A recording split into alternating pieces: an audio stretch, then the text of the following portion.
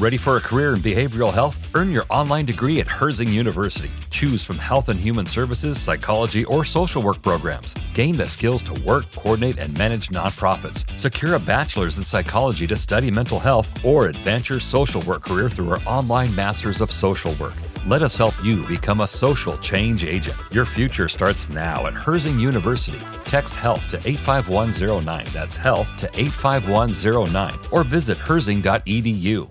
Save big on your Memorial Day barbecue, all in the Kroger app. Get 3-pound rolls of juicy 80% lean ground beef for $3.49 a pound with a digital coupon. Then get select varieties of flavorful Powerade, Body Armor Super Drink, or Arizona tea for 77 cents each, all with your card. Shop these deals at your local Kroger, less than 5 miles away. Or tap the screen now to download the Kroger app to save big today. Kroger, fresh for everyone. Prices and product availability subject to change. Restrictions apply. See site for details.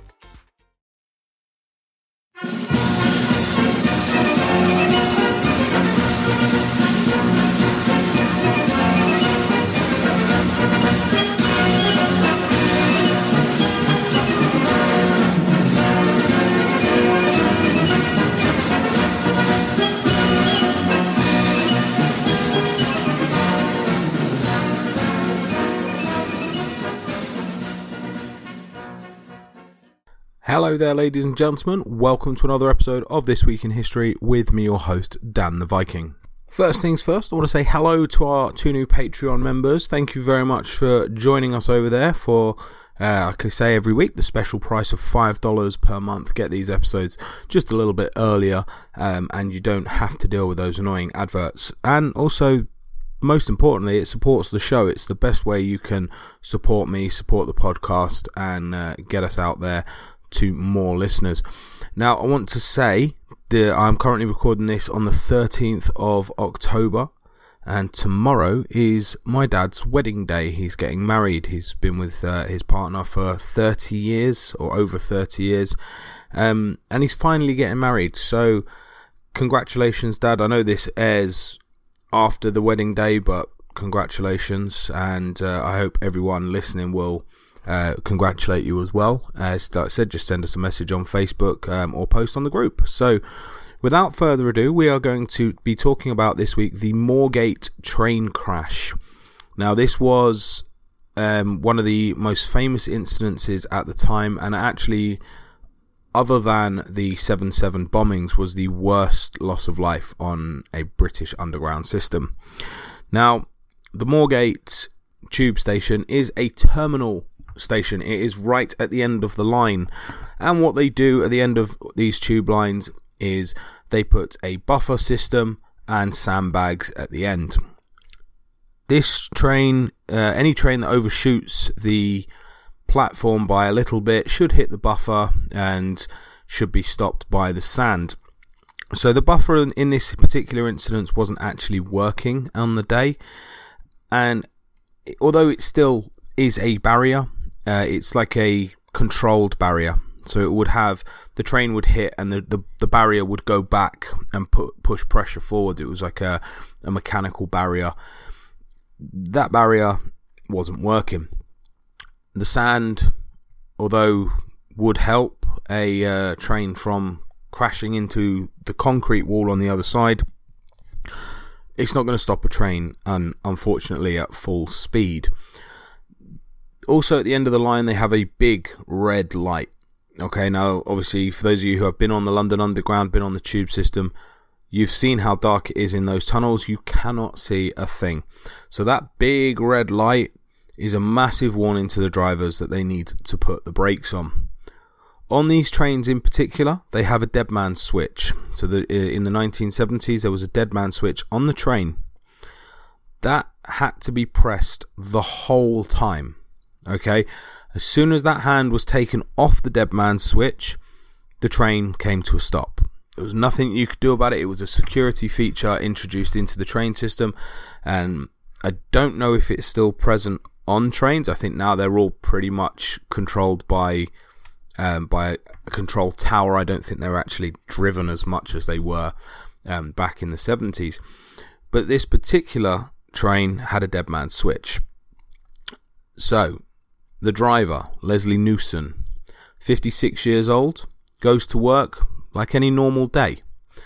In fact, is actually quoted by some of the drivers who'd seen him the day before that he seemed pretty normal. You know, it was just a normal day. He wasn't necessarily depressed. He didn't seem upset. Obviously, these are the questions that are going to be asked. You know, was this a suicide attempt? Was he on a downer? Was there something wrong with him? And the answer was just a categorical no. There's nothing wrong. You know, he came to work like his normal day. He had a pot of milk with him, like a bag of sugar for his tea. He had his flasks ready, and he actually had £260 in his pocket. Now, for 1970s, that is quite a lot of money. £260 he had in his pocket because his plan was to buy a car for his daughter once he'd finished work.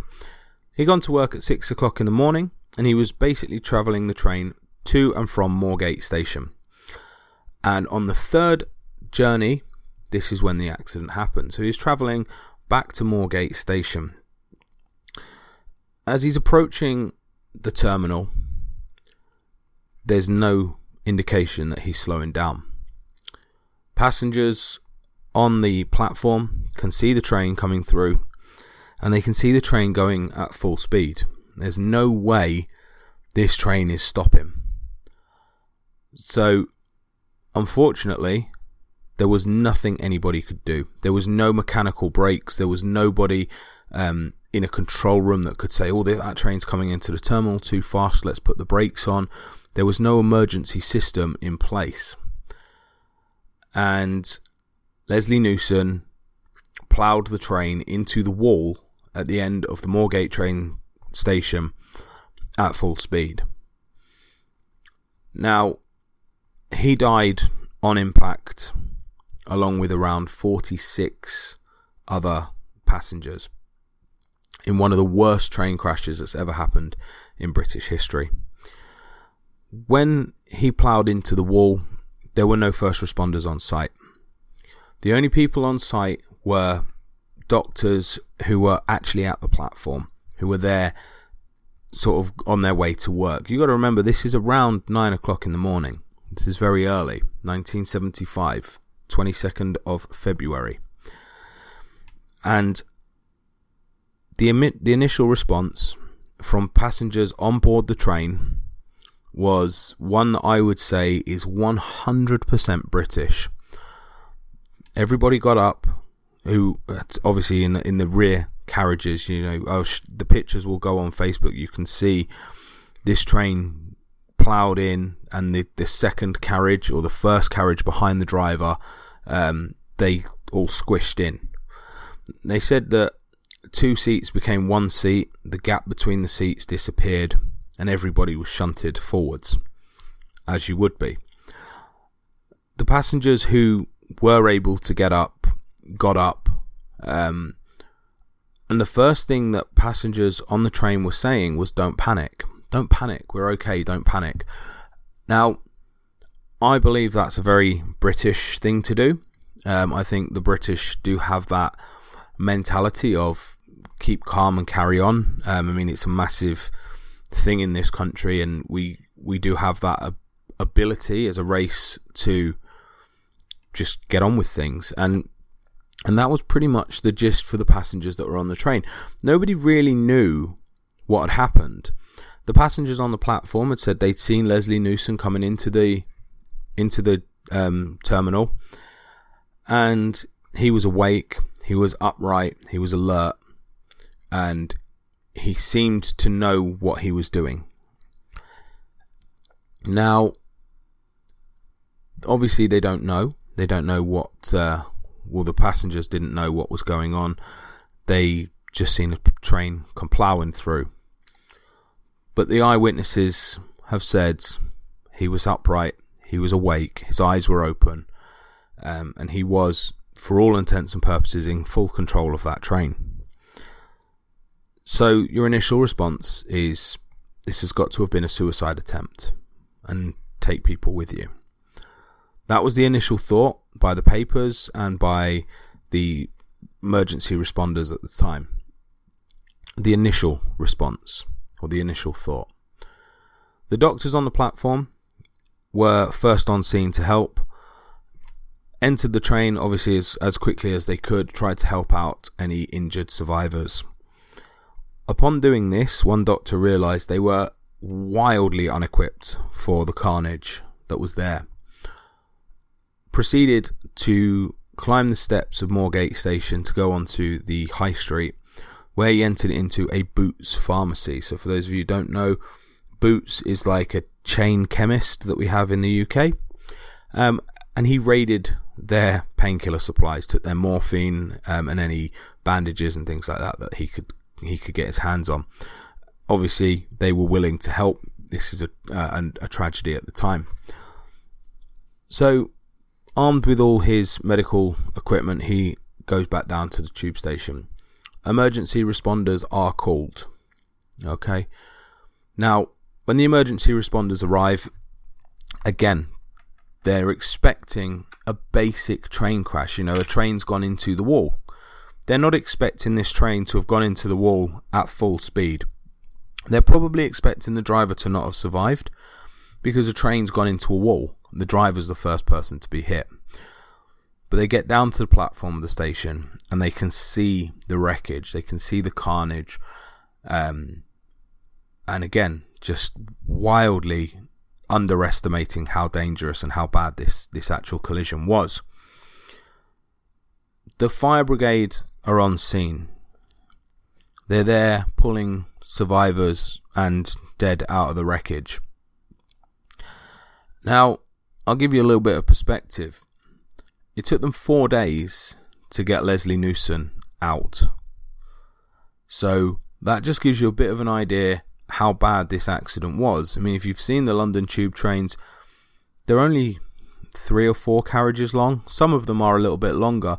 You've got to remember the last 3 or 4 carriages on that train, if it was a 5 or 6 train carriage, the last few carriages would have been completely empty. You're only talking about 2 carriages, really, that are damaged or that would require emergency services to go in. And it's taken them 4 days to get through them. So if you can picture that, that'll give you an idea of the scale of this accident. And when they're going through this, okay, the London Underground system it's quite cool. For those of you who have been down there, for those of you who have been on the London Underground system, it's quite a cool temperature down there. Because it's underground, you'd think, oh yeah, that is pretty cool. It's not. Okay, the way the London Underground system works is the trains are carved or made in a way that they just fit in the tube carving. And what that does is that allows the train to push air through the tunnels and through the platforms. For those of you who have been on it, you will attest to the fact that when a train approaches the platform, it's very, very windy. Yeah, that's because that train is pushing all that cold air or all the fresh air through. Save big on your Memorial Day barbecue, all in the Kroger app. Get 3-pound rolls of juicy 80% lean ground beef for $3.49 a pound with a digital coupon. Then get select varieties of flavorful Powerade, Body Armor Super Drink, or Arizona tea for 77 cents each, all with your card. Shop these deals at your local Kroger, less than 5 miles away. Or tap the screen now to download the Kroger app to save big today. Kroger, fresh for everyone. Prices and product availability subject to change. Restrictions apply. See site for details. Through the system, cooling the platform down. As I'm sure you can imagine, in this particular incident, they shut all trains. So it gets very hot very, very quickly underground.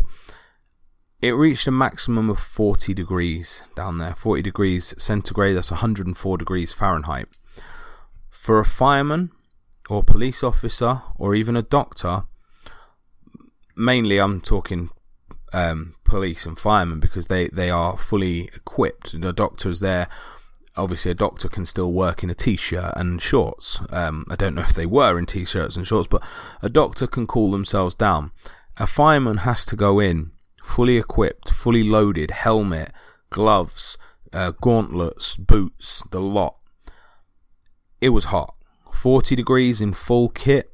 That's not a situation anybody wants to be put in. In fact, it was so hot that firemen were only allowed 20 minutes inside the wreckage before they had to come out. and swap for somebody else. And that, again, it just adds to the fact that they were just not able to get through this wreckage. You had someone in there for only 20 minutes before they were swapped out. So if you were at the front of that wreckage, it could have taken you 5 minutes to get there. So if you've got 20 minutes under there, you've only got 10 minutes clearing the wreckage. 5 minutes in, 5 minutes out, 10 minutes to clear something. And when you get out, the other guy's going in. The gaps in these trains, between the trains and the walls, are so small, you can only get one person in and out at a time.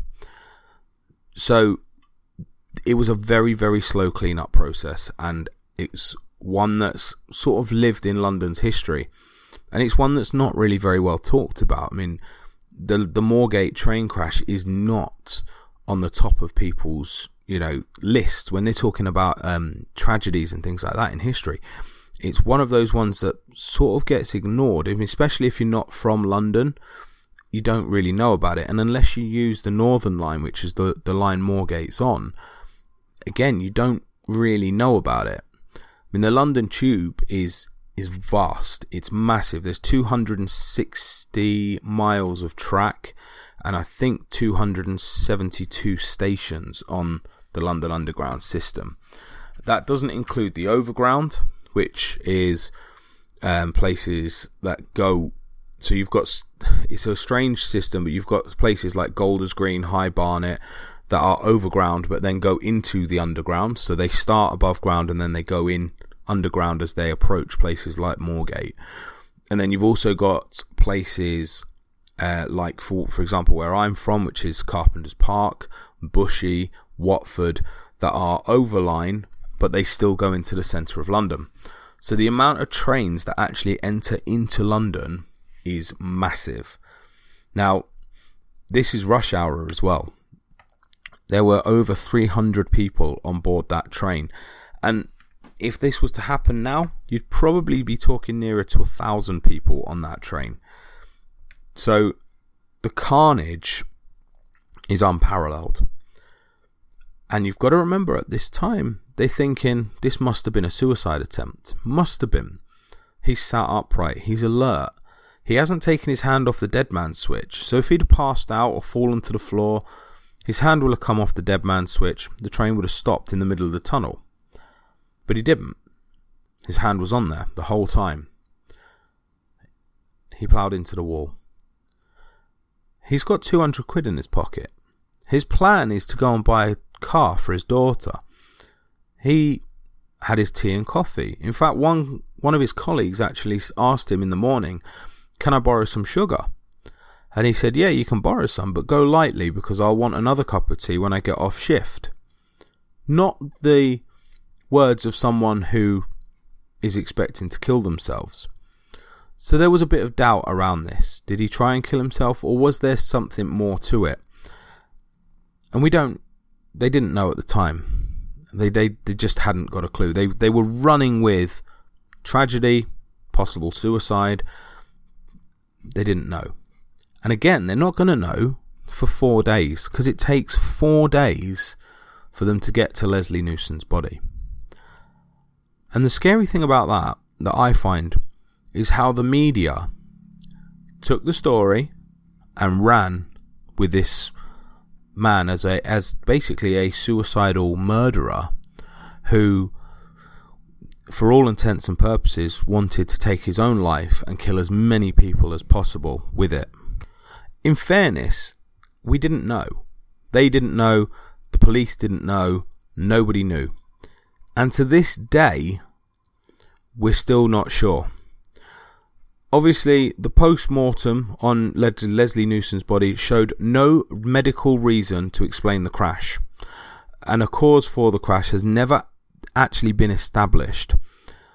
Obviously, the theory of suicide has come up as a massive one. That's what the papers ran with at the time. Or possibly he just wasn't paying attention. But again, those two stories, they are in conflict. The fact that he was alert and at the wheel, people said looked like he was paying attention, looked like he knew what he was doing. He was awake. So was he distracted? Probably not. Was he suicidal when he indicated to his friends and colleagues that he was planning on buying his daughter a car in the afternoon when he finished work? We don't know. They think there is a possibility he was affected by a global transient amnesia. Okay, sorry, that was terrible English. Global amnesia, or basically something that paralyzed him in his place. And he couldn't move, couldn't do anything. He couldn't take his hand off the switch. He was basically stuck in that position, and there was nothing he could do. Now, a post-mortem wouldn't show that he was paralyzed, because the wreckage, he wasn't going to be in a good position. So we don't really know. The subsequent inquest into the crash established that Newson also had inexplicably overshot the platform on the same route on 2 other occasions earlier that week. So he'd done this before, but not at full speed. Tests show that Newson's blood alcohol level, of 80 milligrams over 100 milliliters. In other words, he would have been done for drink driving if he was driving a car. The alcohol may have produced his inability to stop the train, but again, he was decomposing for 4 days in a high temperature. So it is possible that his body naturally processed the alcohol as well, because obviously he's fermenting. He may have had a little bit of alcohol in, but over a course of 4 days in 40 plus degrees heat, it's possible that he wasn't actually drunk at all. He had a minor amount of alcohol, or maybe no alcohol in his system, and it had just fermented over the time. But in the aftermath of the crash, London Underground introduced a safety system that automatically stops a train when it's moving too fast. This has become known informally as the Moorgate protection. The Northern City Line services into Moorgate actually ended in October 1975, and British Rail started services again in August 1976 after a long campaign by relatives of the dead. 2 memorials were unveiled near the station, one in July 2013 and one in February 2014. Now, I'm sure you can imagine the clean-up for this was pretty bad. Once there were no casualties remaining, the fire brigade were able to use flame-cutting equipment to remove everything from the carriage. By the 1st of March, the 3rd carriage had been winched back down the track, and then they began to move bodies one by one. The Chief Fire Officer, Joseph Milner of the London Fire Brigade, gave the first indication of how this would be done. He was the man in charge of everything, and it was just, like I said, it was a horrible thing to have happened. But again, we still don't really know why it happened. They found no physical condition, no stroke, no heart attack, nothing like that would have given an indication that he'd done this as a complete accident. But he passed all the psychological tests that were required for the job. His friends and his family attested to the fact that he wasn't depressed, or he didn't seem depressed. Now, this is another thing with depression. Having suffered it myself quite badly, nobody knows. Nobody knows. And as a bloke, no one talks to you about it. You just get on with it. The 1970s, it was even worse. Even worse. 1975, you could not turn around to a doctor and say, I'm feeling depressed. You just couldn't do it. It was not the manly thing to do. Nowadays, it's a little bit more acceptable, but again, there still is that stigma behind it. So, do we know? Do we really know whether Mr. Leslie Newson decided to end his life and end 46 others as well, and injure almost 100 people? Or was it, as is a possibility, a paralysis in his body that couldn't be spotted, and ended in a very unfortunate accident. One that wouldn't see the London Underground brought to terror until 7/7, when it was under attack. I don't know. I'm not sure. What do you think? Do you guys think it was on purpose? Do you think his having money in his pocket was a cover story and he really wasn't bothered about his cup of tea at the end of the day because he knew he wasn't going to be here? Or do we think that actually there's a possibility he didn't mean to do it and he didn't know it was happening, and it was a paralysis and something that could not be controlled and was just a very, very unfortunate accident? Unfortunately, we will never know because there's no evidence to suggest anything. So there we go. Only a short episode today, because obviously with a lot preparing for the wedding, a lot of things going on. So I have made a promise that I was going to try and get an episode out this week. So here we are. Hope you have enjoyed it. And we shall see you next time. And don't forget, support the show. Get onto Patreon and join us and help us out. Thanks for listening.